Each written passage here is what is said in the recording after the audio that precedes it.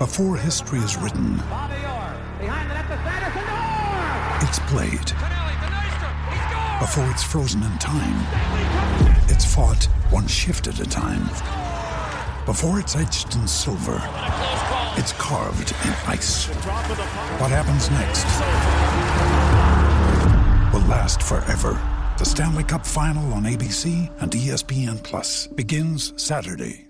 With threats to our nation waiting around every corner, adaptability is more important than ever. When conditions change without notice, quick strategic thinking is crucial. And with obstacles consistently impending, determination is essential in overcoming them. It's this willingness, decisiveness, and resilience that sets Marines apart. With our fighting spirit, we don't just fight battles, we win them. Marines are the constant our nation counts on to fight the unknown. And through adaptable problem solving, we do just that. Learn more at marines.com.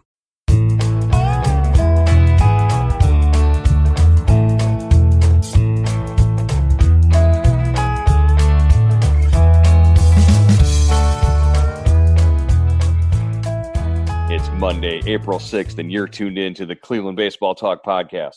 I'm Joe Noga, and I'm joined by Paul Hoynes, our Tribe beat writer. Paul, how's it going out there? You socially distanced from everybody safely? We're all good right now? Yeah, I'm socially distanced from our dog, but no, everybody except my dog. But I saw we're a tiger in the Bronx Zoo. It got the virus, so I'm not sure what's going on here. How terrifying is it that everybody's obsessed with the Tiger King on Netflix now, and the tigers are the ones that are going to do us all in with the being infected? And everybody's got a pet tiger. Oh, well, yes, now you can get coronavirus from your pet tiger. Yeah. Unless you're Mike Tyson. Didn't Mike Tyson used to have a pet tiger? Well, if you watched the series on Netflix, it was Shaq. Shaq was in Joe Exotic's little zoo. I thought for sure at some point he was going to turn around and say, "Hey, can I take one of these home with me?" Who knows? Shaq's got to have a baby tiger at some point. And Scarface, right? He had the tiger. Yeah. He had the tiger. Tony Montana, yeah.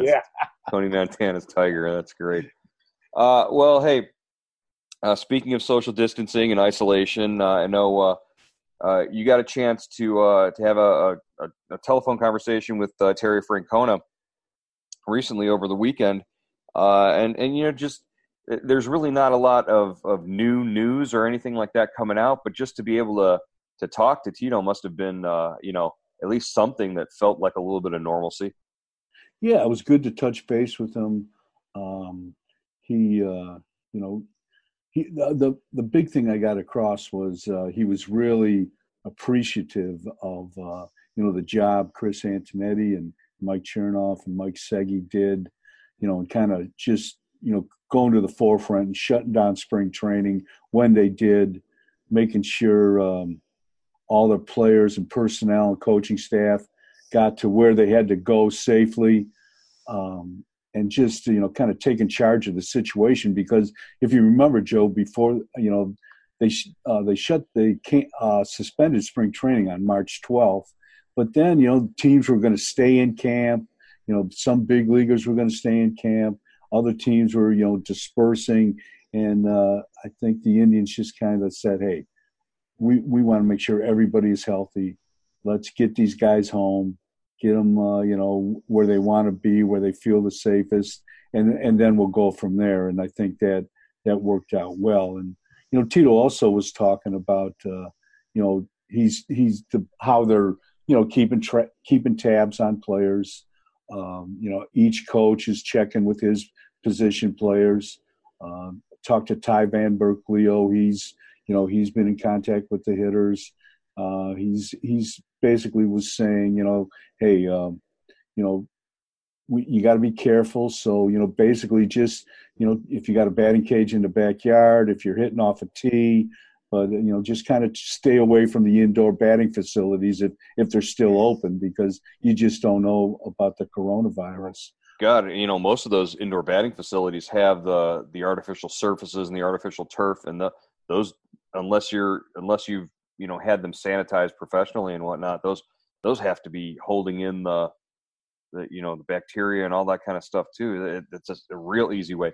Even in the cages with the balls in the cages themselves. Just picking those up, you can transfer bacteria and germs, and the virus can be everywhere, really. One guy who's infected comes in and hits around in the cages and, spits on the turf or whatever, and that anybody could get it. Yeah, that's so, they're really practicing that. He said the guy, the injured guys, Clevenger and Carrasco are the only guys rehabbing in Cleveland. Mm-hmm. He said they're both doing really well. Clevenger, he's got, an update on Clevenger. Said he's ramping up. He's throwing well. Mercado's wrist, he said he should be 100% if and when the season starts. He's had plenty of time.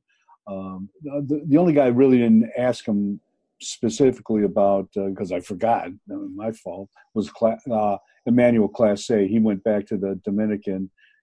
So we'll see how that works out. But who knows how long this thing lasts, Joe? I mean, Clevenger came back from the same injury, about 6, 7, 8 weeks, right? So last year. So I would think he's going to have that amount of time to heal up. So yeah, I wouldn't use Clevenger's healing process from that injury last year as that's more of the outlier than the norm. I think Class A might go the full 12 weeks there, rehabbing and probably won't be as ready or the same type of pitcher that he was maybe in February until maybe next year. And this seems to be like an injury where you take that 12 weeks, you come back, and then, maybe next year you're back to being the pitcher you were before you suffered the injury.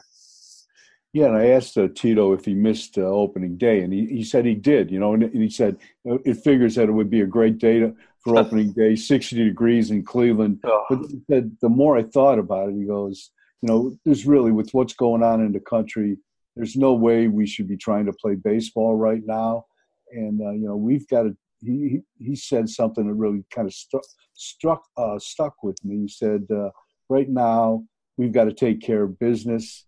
And by taking care of business, I mean taking care of the country, what's facing the country now. And obviously that's the coronavirus and getting it under control.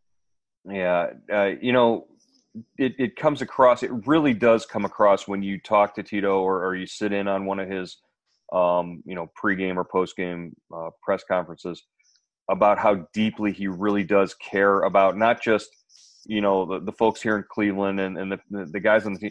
He really does just, it does affect him, every game, every night, every day. It really just does affect him deeply. And, just watching how, when a player is hurt or a player succeeds or does something like that, how, he really gets involved and how he's personally just committed to these guys.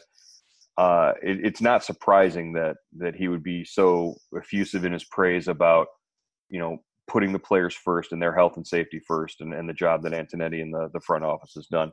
So, it's good that, there was a chance to be able to reach out and interact with him. And, we hope that everything continues to go well for Tito and that he's around here. That's another thing. If they talk about the players and their service time and whatnot, and they get their full year, with this agreement with the labor agreement with the league. But, Tito's on a contract here too. We lose a year of Lindor. We lose a year of Tito as well if they don't play in 2020. Yeah, that's a good point. I think, but I think Tito's got a job here as long as he wants it. I think I think he will determine, just how long he wants to manage in Cleveland. That's just my opinion. And, I know the great relationship they have between Antonetti and Chernoff and him, the front office. And all he's done is win. So it's hard to, it's hard to argue with the results. He certainly earned that right to say, when he goes and when he stays. All right. We talked about, or you briefly mentioned there, the possibility of, what a return might look like. Obviously baseball is secondary with all this, but, just in looking to Looking to the Korean Baseball League right now, South Korea, one of the countries that was sort of at the forefront of flattening out this curve and reacting proactively to the coronavirus. South Korea's 10-team league, the KBO, is getting ready to ramp back up and open their season at the end of April, which is kind of interesting. Should that give us some sort of hope for some sort of baseball season this year? That Korea was able to get through this and get things in order, and now they're looking at the potential of being the first, major sports league back playing at the end of this coronavirus. Yeah, I guess like you said, Joe, they were on top of this thing from the beginning, and it seemed like you said, they flattened the curve. So obviously they can. I think it offers some encouragement, not only from a baseball point of view, but maybe from just a health point of view, just a human point of view. Yeah, yeah. Just hopefully, they'll share some of their medical wisdom with the United States and get a grip on this thing, and both countries will be playing baseball, but both countries will be a lot healthier as well. Well, and in just reading some of the articles about it, it's the play. It's less of a medical thing and more of a discipline thing. It not just for the players, but the whole country. Taking this seriously, a lot more seriously than we've seen.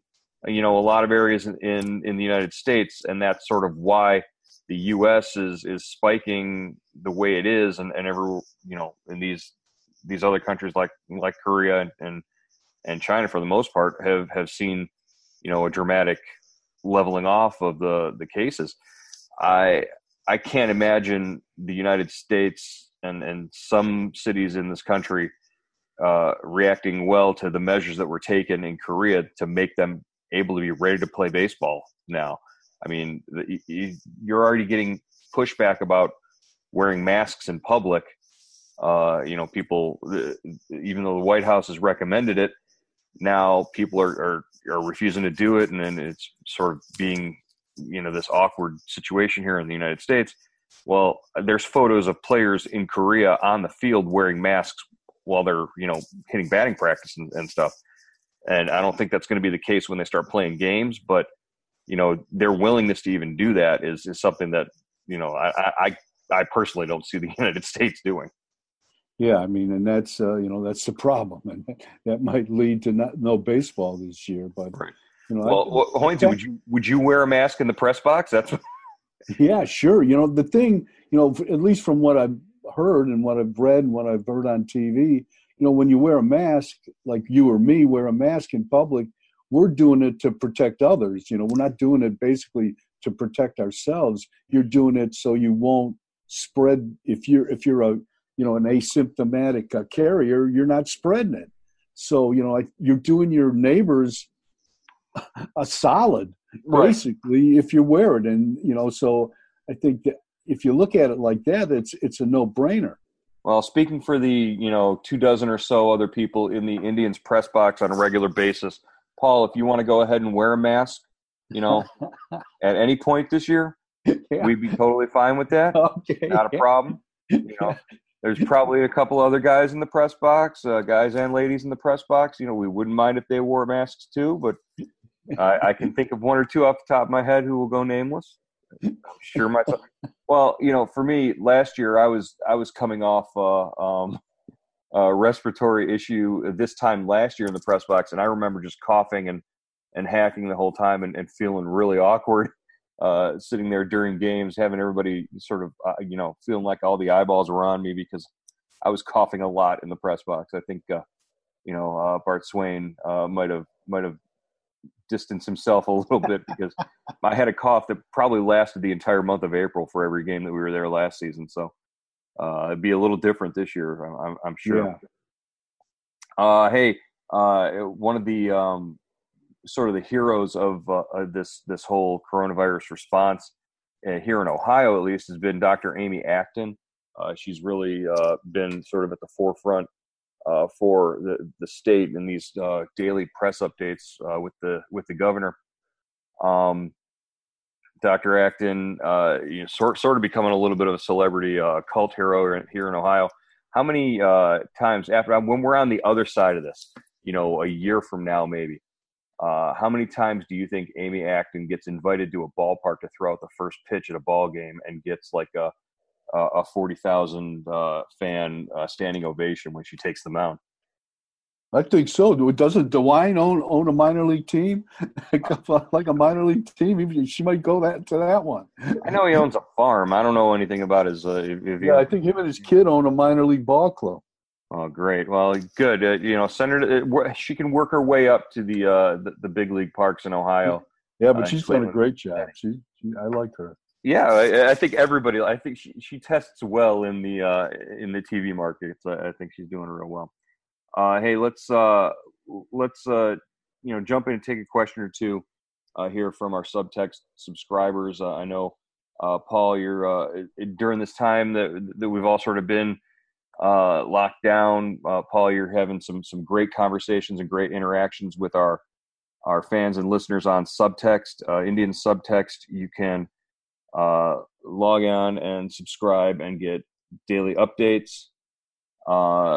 Inside information from Paul. I'll sort of begin contributing here to that in a little while, but that's still in the near future. So we'll go with that. Paul, what do you got from Subtext? This is from Lori Higgins from Brunswick. When the season starts, you mentioned that there was a possibility of adding missed games to the end of the regular season. This seems like a clear disadvantage to cold weather cities like Cleveland. What are your thoughts on that? Well, I think, Joe, I probably should have added when I wrote that was that if they do add games on to into late October, if they are playing regular season games into October, I think they're going to explore doing it in either domes or neutral sites. I think they're going to have to do that. I know it's unfair to the hometown fans, but if you want to play as many games as you can, if you want to have a representative season, this is a course of action you have to take probably. Yeah, and you'd be looking at at least for Indians fans, the possibility of Toronto, which complicates things even more because you got to get a passport. But Toronto, Milwaukee would be the natural, the ones that would sort of work the best in terms of that. Yeah, you need neutral site games if you're playing in November and in Cleveland. It's not going to work. When was the last time? November 2nd was the last time we had a November game here in Cleveland, right? That was Game 7 of the 2016 World Series. Wow, good call. I forgot about it. I forgot it was November. Oh yeah, it was after. I remember it was after Halloween. So yeah, it was a great date, great night too. I remember it was really until the rain in the 8th inning, right? It was a great night. It was all around great night. Gee, we're opening up old wounds. All right. Here's another one. Is there any talk about playing games in empty stadiums? This is from Art from Albuquerque. Well, I think some of the more interesting ideas that we've seen floated out there have included. I know Ken Rosenthal wrote about it over the weekend. Was the possibility of playing games, all teams and all games in Arizona at the spring training facilities out there, the spring training parks, beginning maybe sometime in July. If that's it, logistically it would be super hard, almost impossible, but they could get that done if things, continue to work out the way they hope. So yeah, that's a possibility, but I don't know. What's your take on the whole? I like the idea just because it, in Phoenix, the ballparks are so close together. There's no travel, that would cut down travel, but there's a lot of logistical details that have to get worked out. I mean, what do you do with the stadium workers? What do you do? Where do you put the teams with the hotels? And, You know, I mean, there's, you know, what we were saying. What'd you say, Joe? There was like 10 ballparks out there. There's I'm not 10 sure. parks and 30 teams, so you could conceivably, and most of those parks, I think only 2 of them are one-team parks. Yeah, I think Milwaukee's a one-team park. And I know the Angels have a one-team park out there. Yeah. Plus, you've got Chase Field that could also be used, which is in Phoenix. So if you put 3 teams at a facility or 3 teams at a park, or even, you know, 2 teams at Chase or whatnot, there's a way to work it out where you could have everybody all there at once. You would also, if you wanted to do a full slate of games, 15 games, you would have to do double headers for 5 of them. And in Phoenix in July and August, double headers aren't going to work unless you're in a dome. Yeah. You know, unless you That's start smoking, man. Yeah, well, I mean, you could maybe start games at 8 a.m. out there. Yeah, those poor kids in the Arizona Rookie League, that's what they do. I think they play at 10 a.m. or something. Right. Or midnight. And okay, so if you're looking to get as many games in as you possibly can, you play a doubleheader day at Goodyear Ballpark. You play a game at 8 a.m. and you're done by 11 before you start to roast. And then you play another game at 7 o'clock at night. I mean, it's just got to be the way you get through it. But there are ways to work around this. My big thing is are there enough facilities to house all these players? You're going to have, you know, what, at least 30 guys on a team plus coaches and everybody else. And, you know, a lot of guys live out there too, Joe, from all the teams. Right. You know, it's such a, you know, kind of a magnet for ball players. The weather's always great. And so a lot of people have their homes, I guess, you know, so maybe that could work out, help. But But the teams that would come over from Florida, where would they train? That's a great point, you know, because most of these stadiums, you know, they're you know, like the Reds and the Indians share the Goodyear Ballpark. They have separate facilities, but, you know, where are the other teams going to train? Where are the other 15 teams going to train? Right, and you can't share the facilities, I don't think, because then your chances of transmitting the virus would go up. And, you know, the elephant in the corner here would be if one guy tests positive, you got to shut the whole thing down. Yeah, so you go through all the machinations of getting all 30 teams there and all these people there, and then one, you know, Aaron Judge tests positive, and then you got to shut all of it down. So that might not even make it worthwhile. All right, let's jump off of questions here, and you know, we'd be remiss if we didn't mention. You said there have been a lot of players individually who have stepped up, and, you know, in this time, not just donating, you know, money for, you know, relief efforts for workers who are ballpark workers who are out of jobs or temporarily laid off, but also people donating medical supplies and meals to people just in the communities. What have you heard, and what are some of the examples you've seen? Yeah, I talked to Allie LaForce and Joe Smith. I talked to Allie, really. I texted her. She texted me. And Allie LaForce is married to former Indians reliever Joe Smith. And on Wednesday, they're going to donate 250 meals to Mercy Hospital in Lorain, Ohio, to the healthcare workers. They're the frontline workers that are, you know, really kind of putting their life, body, and soul on the line to protect us and protect and help the people that have the virus. So right, Allie, it's a really nice gesture, I thought. Allie is from Vermilion, and she's a former Miss Teen Ohio, and played basketball at OU before she went on to her career in broadcasting. And so the connection here to the community is really evident. That's a great thing. I know we also saw, you know, a former Indian, one-time Indian, Shin-Soo Choo, is donating $1,000 per player to every minor leaguer in the Texas Rangers organization.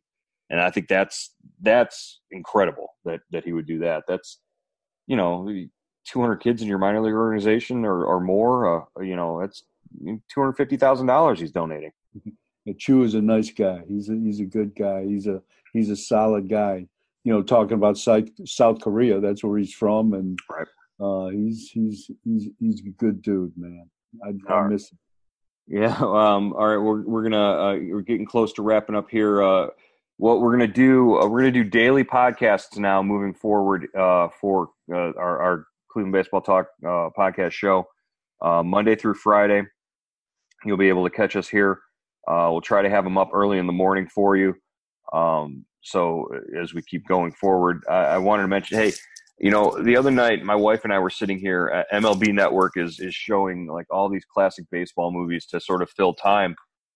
We actually, my wife watched Bull Durham with me for the first time. She had never seen it before, and I found myself really she's pretty knowledgeable about all sports, and it's one of the reasons why I sort of fell in love with her.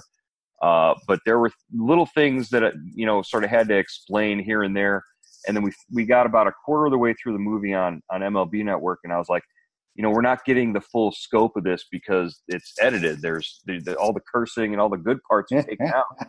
So I found it on Amazon, and we started watching it from that point, and she really got into it. She really enjoyed the movie. I thought I had to explain to her where Visalia was, things like that. Because that's where he takes the job at the end and all that. But what are there any movies out there like that you would rather watch like watching Major League? You ever watch Major League in the edited version compared to the real version? That it's just night and day, two totally different things. Yeah, it's no fun to watch it in the regular version. I still like it. I still watch it, but yeah, I like because all the lines, right? And Harry Doyle, all those lines. I was listening to Saturday night Game 1 of the 1995 ALDS between Boston and the Indians, and Bob Costas and Bob Uecker were doing it. And right. I kept waiting for Uecker to start saying just a bit outside. Looking back, some of we'll get into in our next podcast. We're going to break down some of these, big replay. They've been doing replay events all through the last couple of weeks on Sports Time Ohio, and it was really big with the Cavs 2016 championship. We'll get into that in our next show. In fact, I want to lead with that on the next one. But I got a lot to say about sort of feelings that get drummed up when you watch some of these things. My feelings when I got to watch the unedited version of Bull Durham with my wife for the first time, she was very impressed, and she also said that Susan Sarandon was younger than she was. Susan Sarandon was 40-something when she filmed Bull Durham, and my wife is 43. She's 43, and my wife insisted that she could pass for younger than Susan Sarandon in that in that movie. So I like that. they're always up for that kind of stuff. All right, Paul, good to talk to you. We'll catch up again tomorrow on the Cleveland Baseball Talk podcast. All right, Joe.